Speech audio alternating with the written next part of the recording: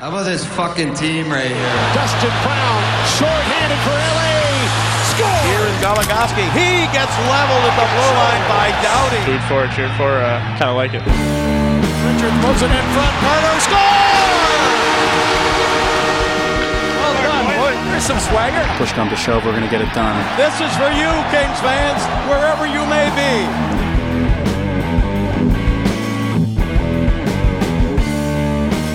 Hey everybody, welcome to the 11th episode of the Thanks Bud podcast. I am Chanel Berlin. And I'm Diane Fan. And the Kings won last night. Not only did they win, but it was a shutout. Martin Jones, second NHL game, first shutout. Not bad. I'm real proud of him. I'm real proud for him. Yeah.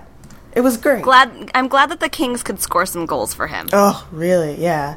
And it's not like they went sort of above and beyond on the type of goal scoring. I mean, it took until the second period, as has been the trend for the last several games, and then they managed to get another one. But I'm glad they didn't, and actually, that's not true, because they did give up quite a few, point-blank chances.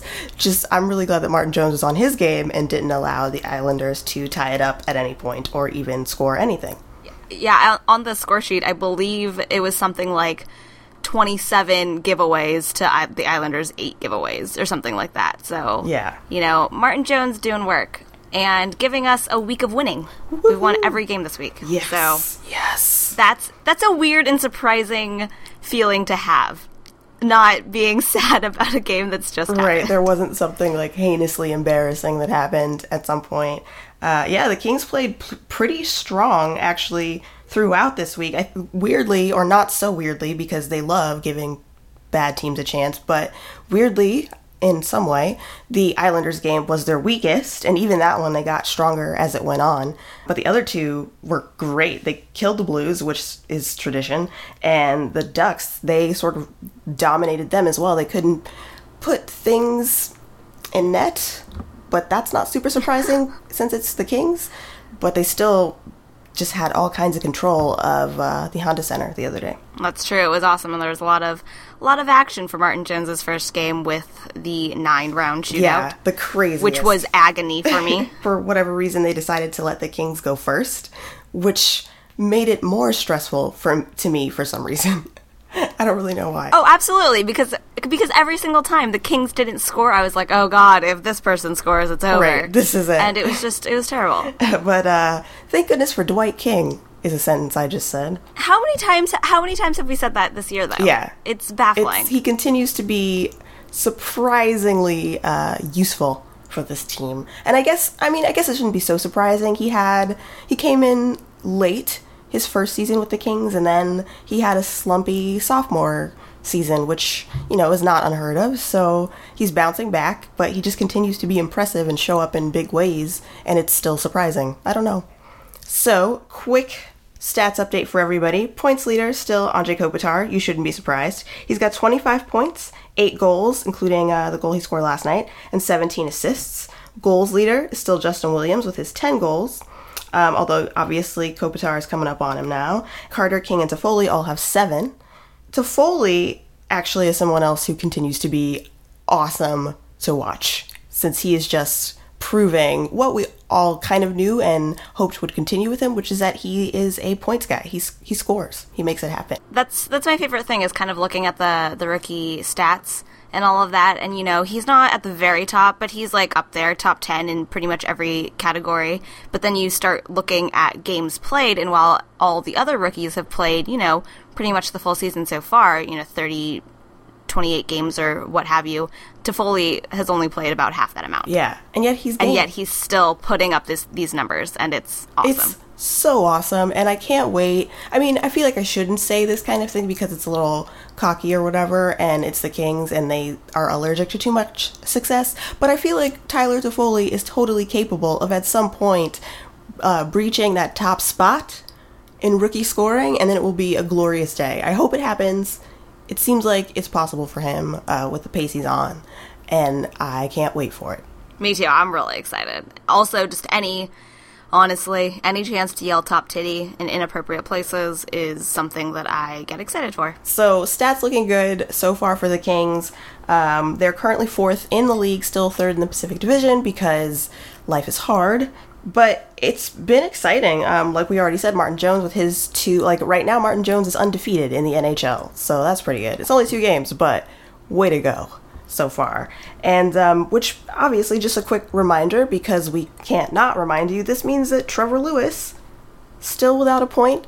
He's not in right now, which makes it a little difficult, but he's still the only player who is not quite producing, even though when he was in, he was playing well.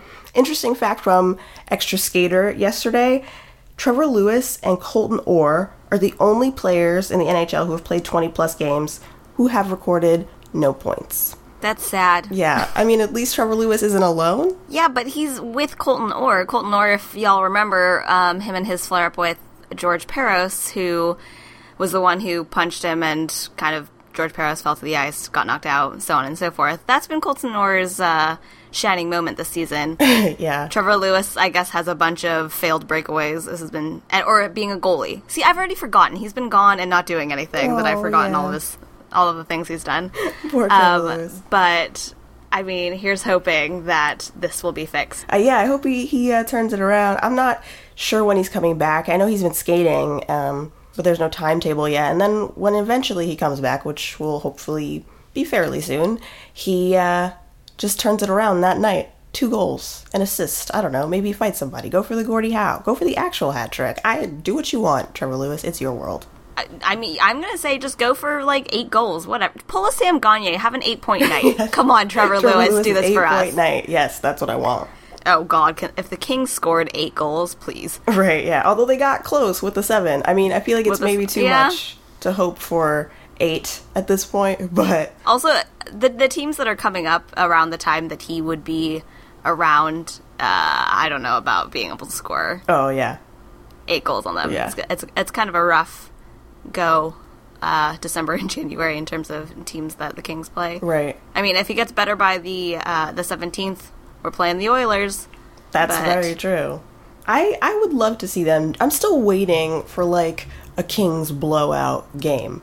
I feel like they haven't quite had one yet. I mean, they've had a couple that are sort of that. Probably the most exciting one, I think, in terms of watching, that was the closest that, and at least the score showed it, was the game against the Canucks where the final score was 5-1.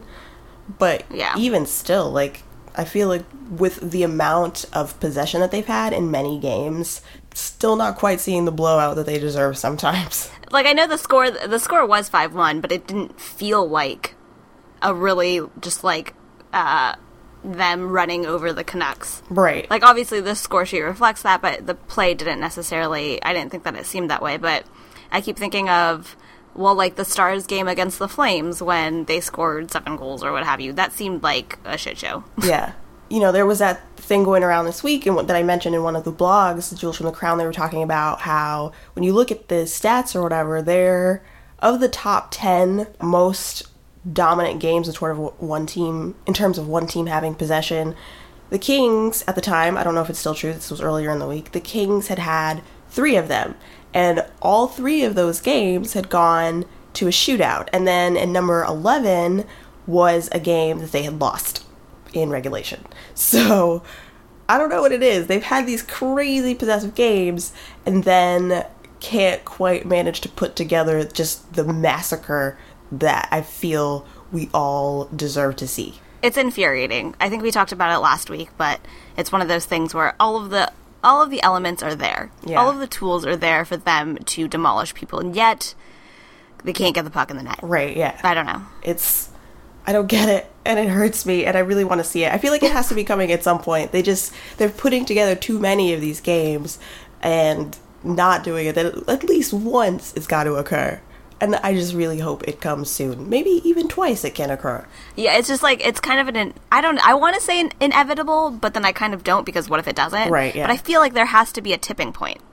There has to be a tipping point where, we continue to see non-scoring first periods or garbage second periods, or them giving up 5 goals and then coming back and scoring 6 in the third.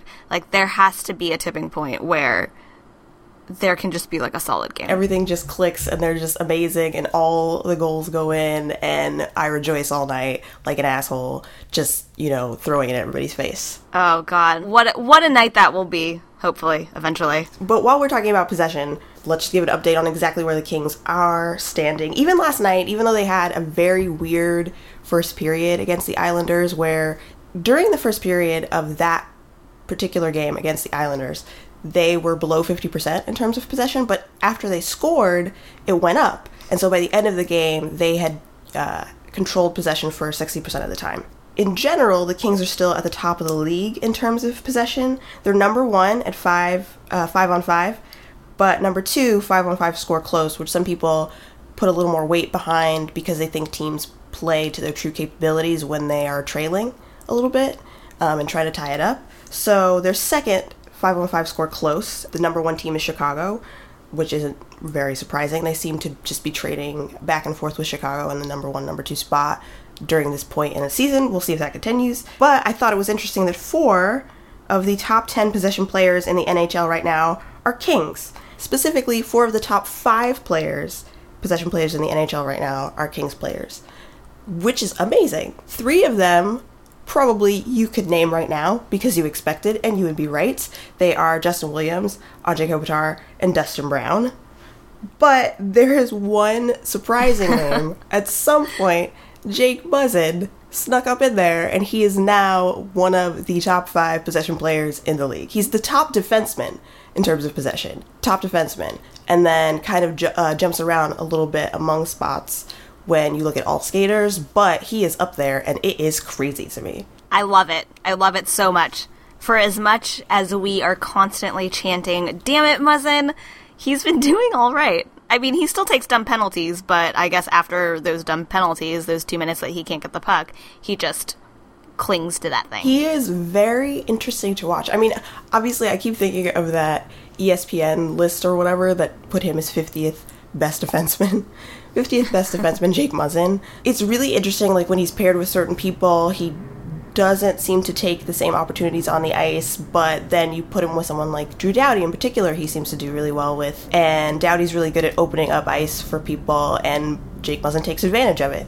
He had an amazing game, I think it was the Oilers game, correct me if I'm wrong, but I believe that was the one where his Corsi for percentage was 90%. Just that's ridiculous. Insane. The last 10 or so games, he hasn't been super outstanding, and he's struggled a little bit against the best teams, like St. Louis. He had some trouble against the Sharks in their arena. He had some trouble against, but he, for the most part, he's coming up over 50% in these games pretty consistently so far this season, and it's kind of impressive. And apparently, even with the times he struggles, it's enough to put him at the top of all D-men in the league, and that is awesome to me. This is, I mean, I hope we get to say it more, kind of like when we're unexpecting to be like, yay, Dwight King, or like, yay, Robin Regeer, which I continue to say, and it continues to surprise me. Maybe Jake Muzzin will get off our shit list and is now someone that we love. I mean, he's got a great hard shot, and we were talking about this the other day, everyone else seems to tip it in, but the initial shot from the point is beautiful. Mm-hmm. Yeah, he set up some great goals so far this season. I think his ultimate test, because there was that month last season where he was like player of the month or whatever, and he had been doing really well, and then people sort of got on his back because he kind of fell apart during the playoffs. Suddenly was completely untrustworthy on the ice. But I think that will be his test this season, is that if he continues to play well in the regular season and then carries it over into the playoffs, I think people could have a lot more confidence in Jake Muzzin as a player. So the other people in the top 10, just because I thought it was interesting when I was looking this up, the other top 10 possession guys, 4 of them are Blackhawks, and then 2 of them are randomly Boston Bruins, Louis Eriksson and Patrice Bergeron. Of the Blackhawks, they also had one player that was kind of surprising to me, and I'm just going to go on a tangent really quick and talk a little bit about the Blackhawks, but then bring it back to the Kings, is Andrew Shaw, who I didn't think of as a possession player, but apparently he's doing pretty well so far this season. Among people like Jonathan Taves and Brent Seabrook, I think is another one of the Blackhawks people who are in the top. That's what I love about stats, Corsi. all that junk, because I mean, there's the eyeball test of watching a game, and obviously the big names are going to be dominant. You can tell that immediately, but sometimes it's a little sneaky, those people who are extremely effective on the ice that you might not notice because they're doing something terrible, like egregiously terrible. But when they're not doing that, they're succeeding very well. Yeah. And another reason I was thinking about it with Andrew Shaw, and I told Diane this yesterday, actually, is I feel like Andrew Shaw, even though I find him annoying plenty of times when I watch Blackhawks games, he's been slightly less annoying so far this season, but in general, he's kind of a pesty guy, he seems like a player who could have or should have ended up on the Kings in a lot of ways to me, which might sound ridiculous and kind of random, but I was thinking about like when Daniel Carcillo was traded, one of the reasons they were talking about Daniel Carcillo being traded is that he was originally brought to the team to be that sort of fast, like pesty guy who could score some dirty goals, and then he ended up either injured or scratched a little more often than they would have liked, and Andrew Shaw, they acquired, he filled that role, and he scored pretty consistently, and then they didn't need Daniel Carcillo anymore, and Daniel Carcillo totally appealed to Dean Lombardi, ends up on the Kings team, and I think that, coupled with the fact that Andrew Shaw is a player who was passed over in the draft, totally seems like somebody who could have been part of the Los Angeles Kings, but has somehow ended up on the Blackhawks, especially now when you see that he apparently has some pretty great possession abilities and potential. It's just kind of interesting to me. It's just something I'm going to throw out there. Andrew Shaw, Los Angeles King, things that could have been. That would have been fun. We were also talking about this. We want him to be on a line, or I want him to be on a line with, like, Mike Richards so that they can just mess people up. Yeah. Just be, like, super aggressive and annoying, just, like, constantly trying to get at the puck and being feisty little shits, essentially. Right, yeah. Like, they're both small guys, and really just super feisty, and will throw down with pretty much anybody, or at least get in somebody's face, and they would be a menace on the same line. What was the name that you... Oh, gosh. Oh, the rude line. The rude line. Oh, the rude... Because they would just be rude. Like, that's the only way that you could say it, is that they would just be, like, rude to everyone about everything all the time. And then Rude Boy by Rihanna would be their walk-on song. Every time something happened with that line on the ice, just play that song. That would be amazing. And it can't be... And I want it to be Rude Boy on the organ. Yes. Yes, I love that. That would be amazing. What could have been? But Andrew Shaw, not a Los Angeles King. Although, I mean, we've seen some interesting movement lately.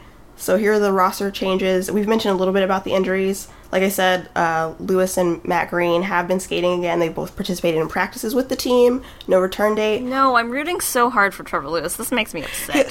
He'll score something eventually. Eventually it will be Trevor Lewis's time. We will both be so excited. We will cut the sleeves off of our t-shirts and cheer in his honor. Maybe, I don't know, get some sort of Superman cape to also cheer because... Sorry, just tangent to that holiday picture. Please do. Because that holiday party picture, for Willie Mitchell posted a picture of the Kings all having a holiday pajama party. And it was glorious. I posted it on Twitter, so maybe you saw that. I loved it. I sent Diane so many all caps about it because what? And of course Trevor Lewis is like dead center pretty much with his Superman onesie on, and it was amazing. And then Slava Voinov is wearing a very fantastic grandpa sweater. Yes.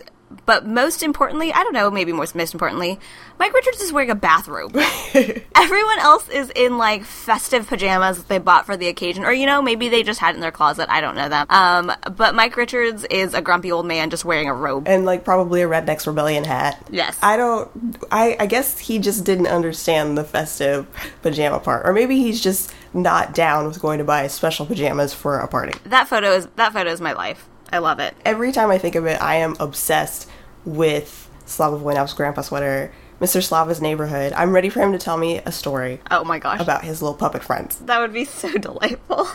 I just love it. I love his little, like, side pose and his smile. That's the best one. And of course, everybody mentioned how murdery Dwight King looks, even though actually all of them have terrifying camera flash eyes in this photo. But still, it's full of greatness for everybody. Ben Scrivens with his arm around Alec Martinez, just drinking, focused on his cup. I respect that lifestyle. Jonathan Quick on one knee, but also jamming food into his mouth. Yeah. I feel ya. That is also me at a party. Any party.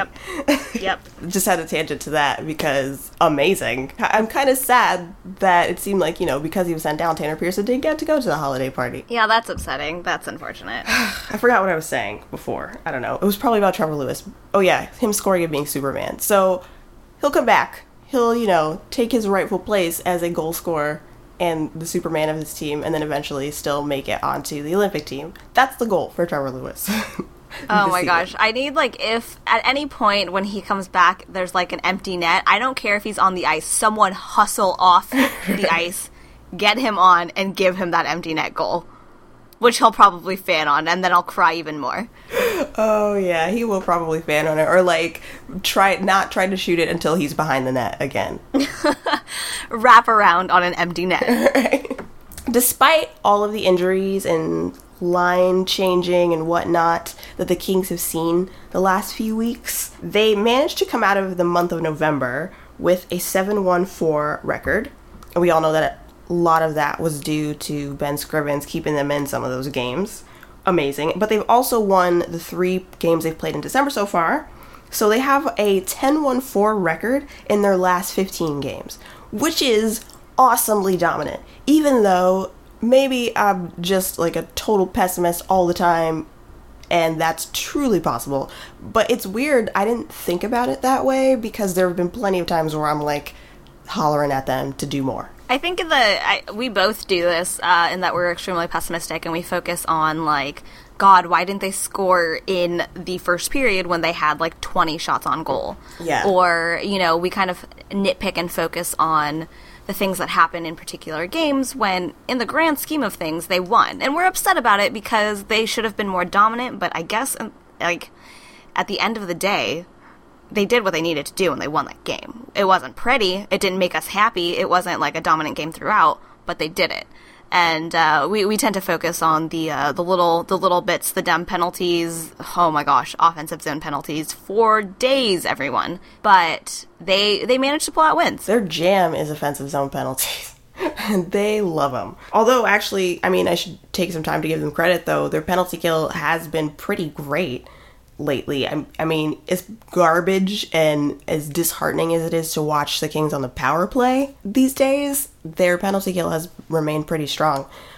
So I guess if you're going to take a million penalties, at least know how to kill them. We were actually talking about this. Is it possible to just forfeit a power play? They need to figure it out. Because at this point, I'm just someone else on the other team got a penalty. It's fine. Yeah. Just apologize. Pat on the back, and let's just continue to play 5-on-5 because the Kings power play is dog shit. I really appreciated Jared Stoll during one of the Kings' last power plays, or maybe the very last power play of the Islanders game, where they had a minute and then he took a penalty in the offensive zone to erase it and send us to 4-on-4 hockey. Because the Kings are such a great possession team, I posited to Diane, what if they just do that all the time? As soon as somebody takes a penalty, if you can't forfeit it, just immediately, or as soon as someone draws a penalty, I should say, immediately have someone on the Kings team take a penalty and just give us 4-on-4. They have much better chances of scoring during that time. The Kings just force coincidental minors all the time. Yeah, I think that's the route that they should go because they do pretty well at even strength. And then they can just work on having those even strength possession numbers be replicated in 4-on-4 situations rather than focus on improving a power play, because I think one of those seems vastly more likely than the other at this point in the season. It's so dumb. They should be better with a man advantage. You have more people on the ice. Statistically, that is, I guess it makes sense. Statistically, they should be scoring a shit ton of goals, and they haven't. Yeah. So statistically, with a man, they should be doing better, but they're terrible. So why don't I just drink myself? It's so disappointing to watch. I just feel sad. I don't even feel angry about it. I just feel so sad watching them, and I really, really, really just want them to do anything to avoid having to put themselves in that situation because it hurts me. Agreed. I have a question, and I just remembered this while we were talking about something else. Earlier this week, there was that tweet that sort of sent off Kings fans and bloggers a little bit from MC79 Hockey, who's a stats person, about how the Kings are a terrible, boring team to watch play. What I didn't write down the exact tweet, but basically he was saying that the Chicago Blackhawks and their Cups should laugh at the Kings in their Cup because of the fact that Kings play such terrible, boring hockey. Obviously, my favorite team is the Kings, so I don't spend as much time watching other hockey teams, but it made me wonder, is a defensive team or a team that, takes care of their own zone first and that's their identity, does that make for more boring hockey? I don't think so, personally. I don't mind seeing another team try to score and the Kings shut them down. I mean, maybe I am biased, but I feel like that's the same way with watching other teams as well. I mean, I guess they play a grindier game, and it's not as flashy. And, I know he's a fan. I was, deeply upset by this tweet because I have feelings and I'm a huge Hummer and I don't like when people say bad things about the Kings, whether they be true or not. But I mean, he's an Oilers fan. They've got some great skaters on there and they can whip out some moves, and I understand why you might think that the Kings are boring to watch, but it infuriates me to be like, oh, this Stanley Cup is better because it was funner to watch. Yeah. I'm sorry that the Kings are a hardworking team and won a cup, continue to be at the bottom of the league Oilers. That's silly to me. Yeah. I think the other funny thing about that particular comment, the cup comment, was that cup run for the Kings was one of the, I guess, few times, maybe can say, in recent years where they've had no problem scoring goals. Maybe up until that game against the New Jersey Devils, or where it was the final score was 1-0 and the Kings were shut out, I believe. Other than that, they played in a way that was a lot prettier in general, or from what we expect usually. But I think overall, same thing. I don't mind watching defensive hockey. It's a different style, of course, and not as flashy. Kopitar had a beautiful goal last night, and that pass from Alec Martinez, amazing. But things like that just don't happen for the Kings that often. And I guess if you are someone who watches hockey for the pretty goal scoring all the time, then maybe a defensive team, whether it be the Kings or even the Bruins are a more defensive team, it can seem, I guess, a little boring. I mean, I feel like that was also, even though we all love to laugh at Mark Spector's complaint with the Kings Blue series, is they just grinded through that whole series. But I think it's, you have to sort of adjust your expectations. But I think it's just as exciting to watch a team play really well defensively as, watching fast teams score goals. I think on the flip side, for me, sometimes when I'm watching really fast defensive teams, like the Oilers, it's all right, you could score and it's great, but it would be really nice if you weren't completely sloppy any other time. It's the Mark Spector thing was hilarious because it was just, blatantly untrue to our opinion and to the general public media, everyone's opinion.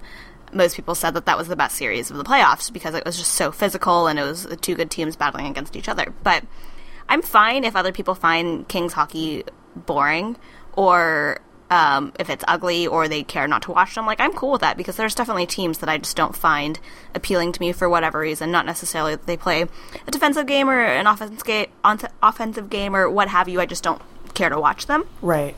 But it was really just the whole ragging on the cup win. Right. Yeah. Why? They earned that. Don't take that away from them. It's silly. You don't have to win the cup in a particular way. Mm-hmm. That's not a thing. The Kings won it. Period. Yeah. I'm getting enraged.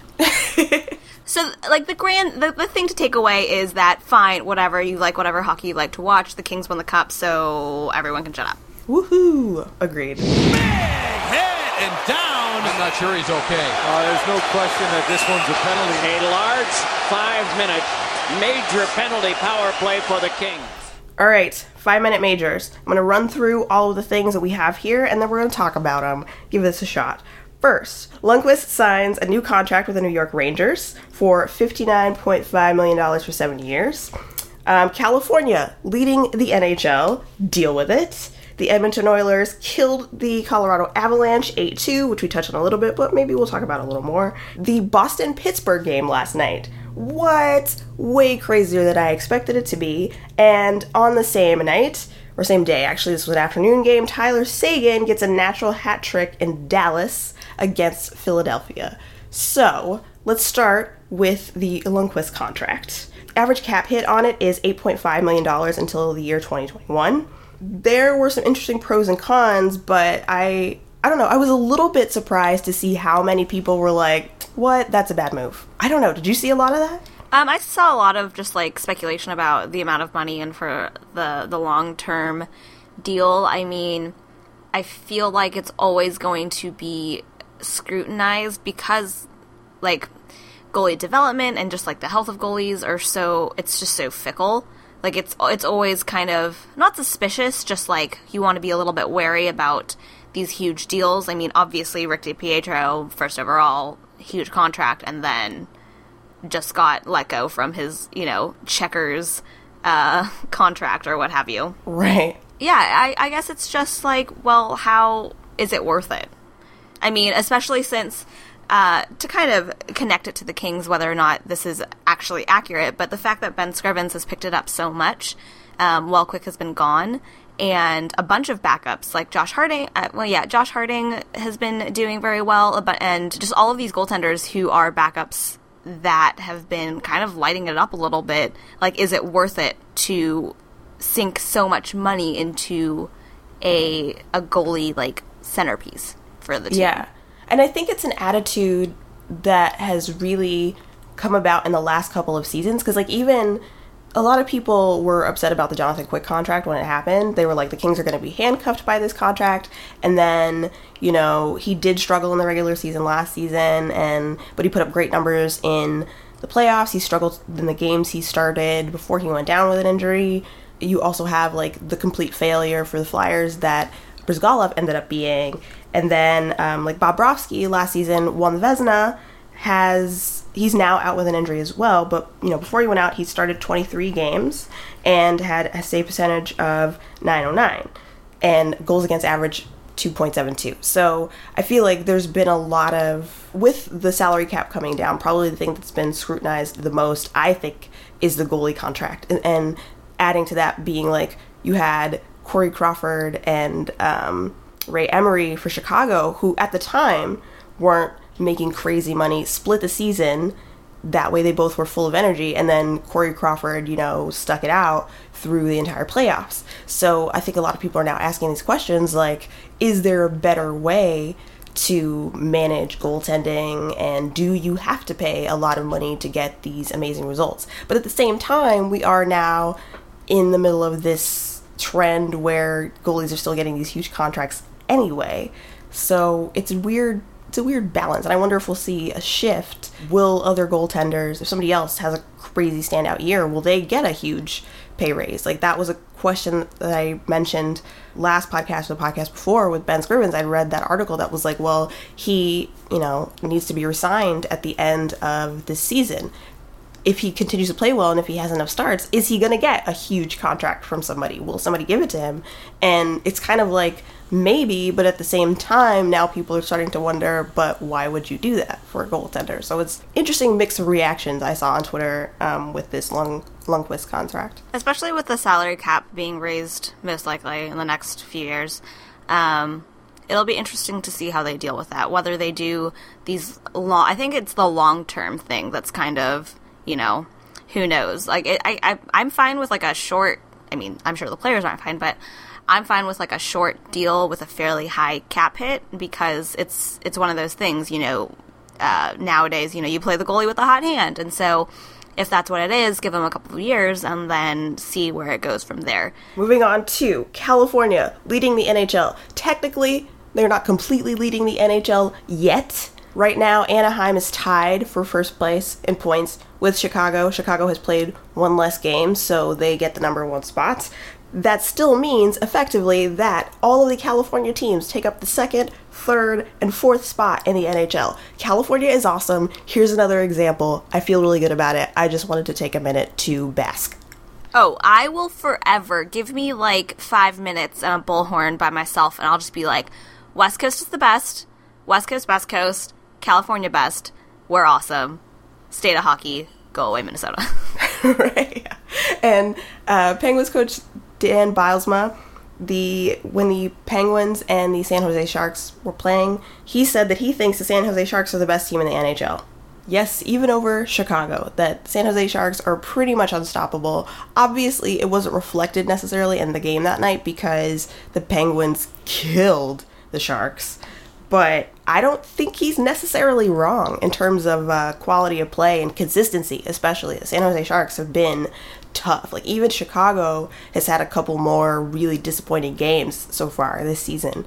But the Sharks, I'm pretty sure every team that plays them is kind of afraid. I'm afraid. I'm afraid of the Sharks in general. I'm afraid that the Sharks are going to do really well. I mean, good for them, I guess. I don't hate them, but no. It's basically how I feel about all of this right now. I realize that I don't mind if the Sharks actually do really well this season, as long as it doesn't mean they have to go through the Kings to do it again. I want them to do well. I don't want them to win the cup because I still think it's funny that they're the only team without the cup. To be able to rub that in their faces. Yes, more of that. Southern California best, to be more particular, so. Yeah, right, that's where it really is. And by Southern California, we mean Los Angeles, not Orange County. No.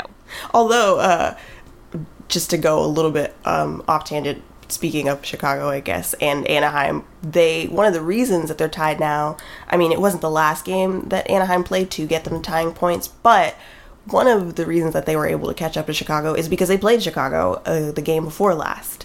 And it was kind of, I mean, last season, Anaheim was the only team that Chicago couldn't beat. Anaheim won all of their games against Chicago, who were dominating everybody. And they still couldn't manage to get a win out of them the other night. Problem team for Chicago. Anaheim will not be denied. Even though they are not that great a possession team or whatever, they seem to get it done, even against the top teams in the league. So, California, it's a problem. And then the next night, the Ducks went on to kill the Blues. So, even the Central Division, which is another competitive division in this league, come to California, you got nothing. Edmonton killed the Colorado Avalanche on Thursday, December 5th. I just want to take some time to bask in this because it was awesome to see.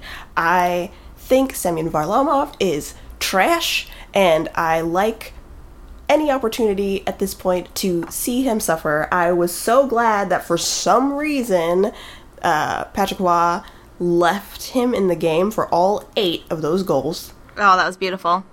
Three of those goals by Taylor Hall. Yeah. And that, which was great. It was really funny because I was half watching it, but I had turned it off thinking that, because I was trying to do something else, I had turned it off thinking like, oh, what else is going to happen? And this is back when it was like 5-2 or something like that. And things kept coming. It kept being great. I really enjoyed it. So good job, Oilers, for making that happen. Of all of the teams that Colorado has faced recently, I am surprised that they were the team to offer that kind of beating, but I'm very grateful for it anyway. And then immediately after that, I ended up watching parts of the Sam Gagner's 8-point game from back in the day. Yeah. So, that was good. Let me just embarrass myself to everyone. I totally didn't realize Sam Gagner had come back, and it has been a few weeks of him playing again. That's how little I actually pay attention to the Oilers. I was like, oh, Sam Gagner's back. How long has he been back? Oh, since the beginning of November. I feel like it's because, like, if he hadn't posted that picture of his face just demolished, because in my head, injuries take way longer to be fixed on, us mere mortals than hockey players. I expected him to be out longer, but no. Yeah, I was like, oh, it's gonna be a while. So I was really surprised to see that actually he was playing and had been playing.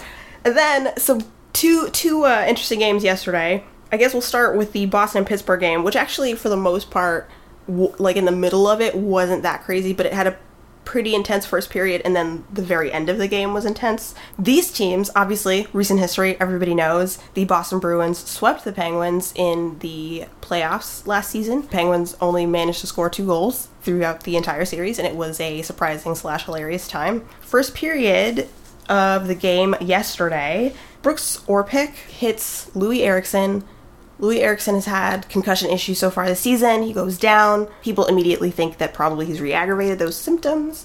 And Shawn Thornton, I guess, took it upon himself to pull Brooks Orpik to the ice.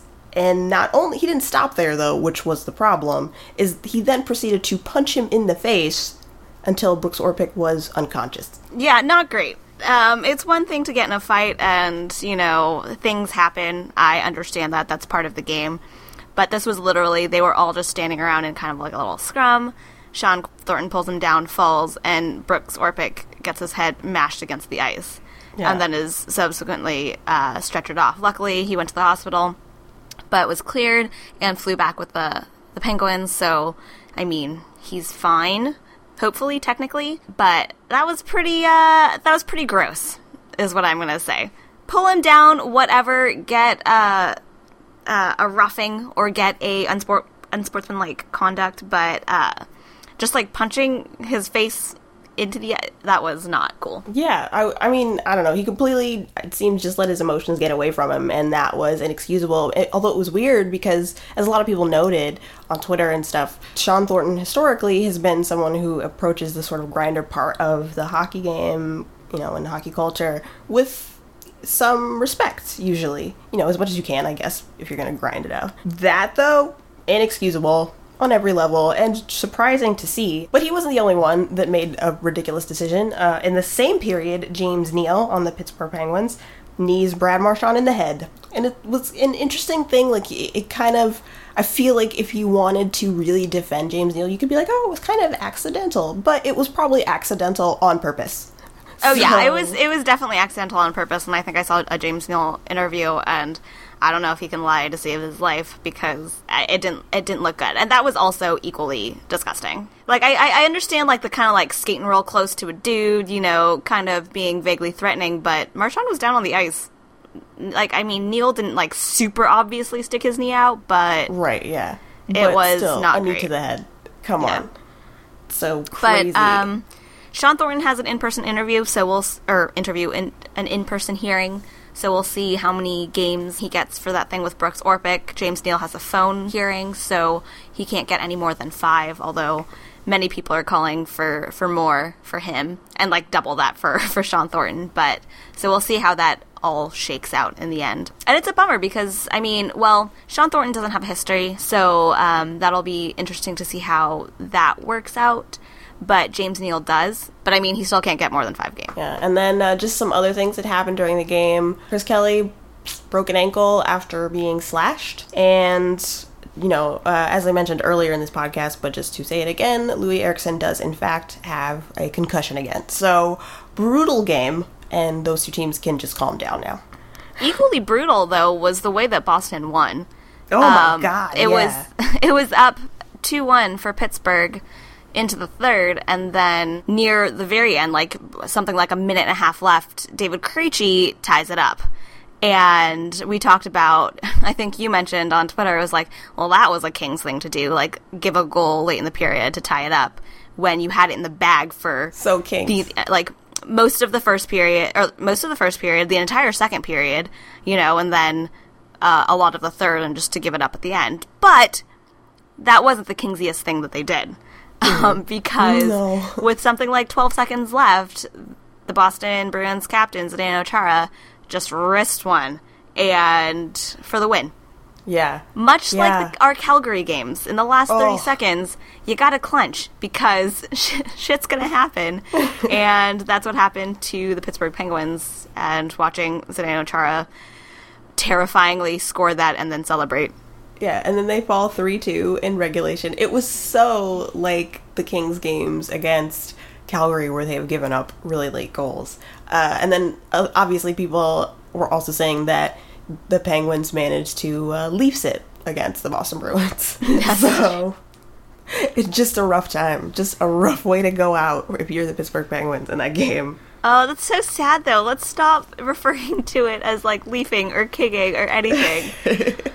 I guess congratulations to Boston for pulling out that win, although the most interesting sort of scoring that happened last night or yesterday, Tyler Seguin in Dallas scores a natural hat trick all in the second period, and 2 of those goals were like within the same minute of play. Oh, it was like within 40 seconds, and it was fantastic. Crazy to me. And it was free hat day, which is always fun. And if you guys remember, because I always do, because I watch his hat tricks on YouTube sometimes, Jeff Carter also did the same thing. It was free hat day at the Staples Center and scored a hat trick against a team that he tends to score hat tricks against for whatever reason, the Nashville Predators, and it rained hats down. It was the 3rd hat trick of Seguin's NHL career, but the 2nd one this season, because let's not forget, in November, on the 14th, when they were playing the Flames, he scored 4 goals. Tyler Seguin doing pretty good in Dallas so far. Shout out to their little rookie, Nishushkin. I'm sure I just slurred that incorrectly, but who got 4 points. Because I just love when rookies do well. I love when rookies blow it up. So good for him. I'm glad that Tyler Seguin's getting has some chemistry with his team. Like, obviously, him and Jamie Benn have been excellent together. So, and it's only early December, so maybe he can do a hat trick of hat tricks in one season. That would be delightful. That would be fun. What would you throw on the ice if it were a hat trick of hat tricks? Oh, that's a good question. Just like a bucket of hats? Right. Some very special hats. Like, I don't know, for the Dallas Stars. A cowboy hat? Oh, that would be delightful. I mean, obviously you wouldn't be able to, like, gauge when he was going to score a 3rd hat trick. Right, but if there were just if everybody could just cowboy come hats prepared. raining down. Just everybody be on hat trick of hat tricks watch for Tyler Seguin and have your cowboy hats ready. That's the way to go, I think. That'd be great.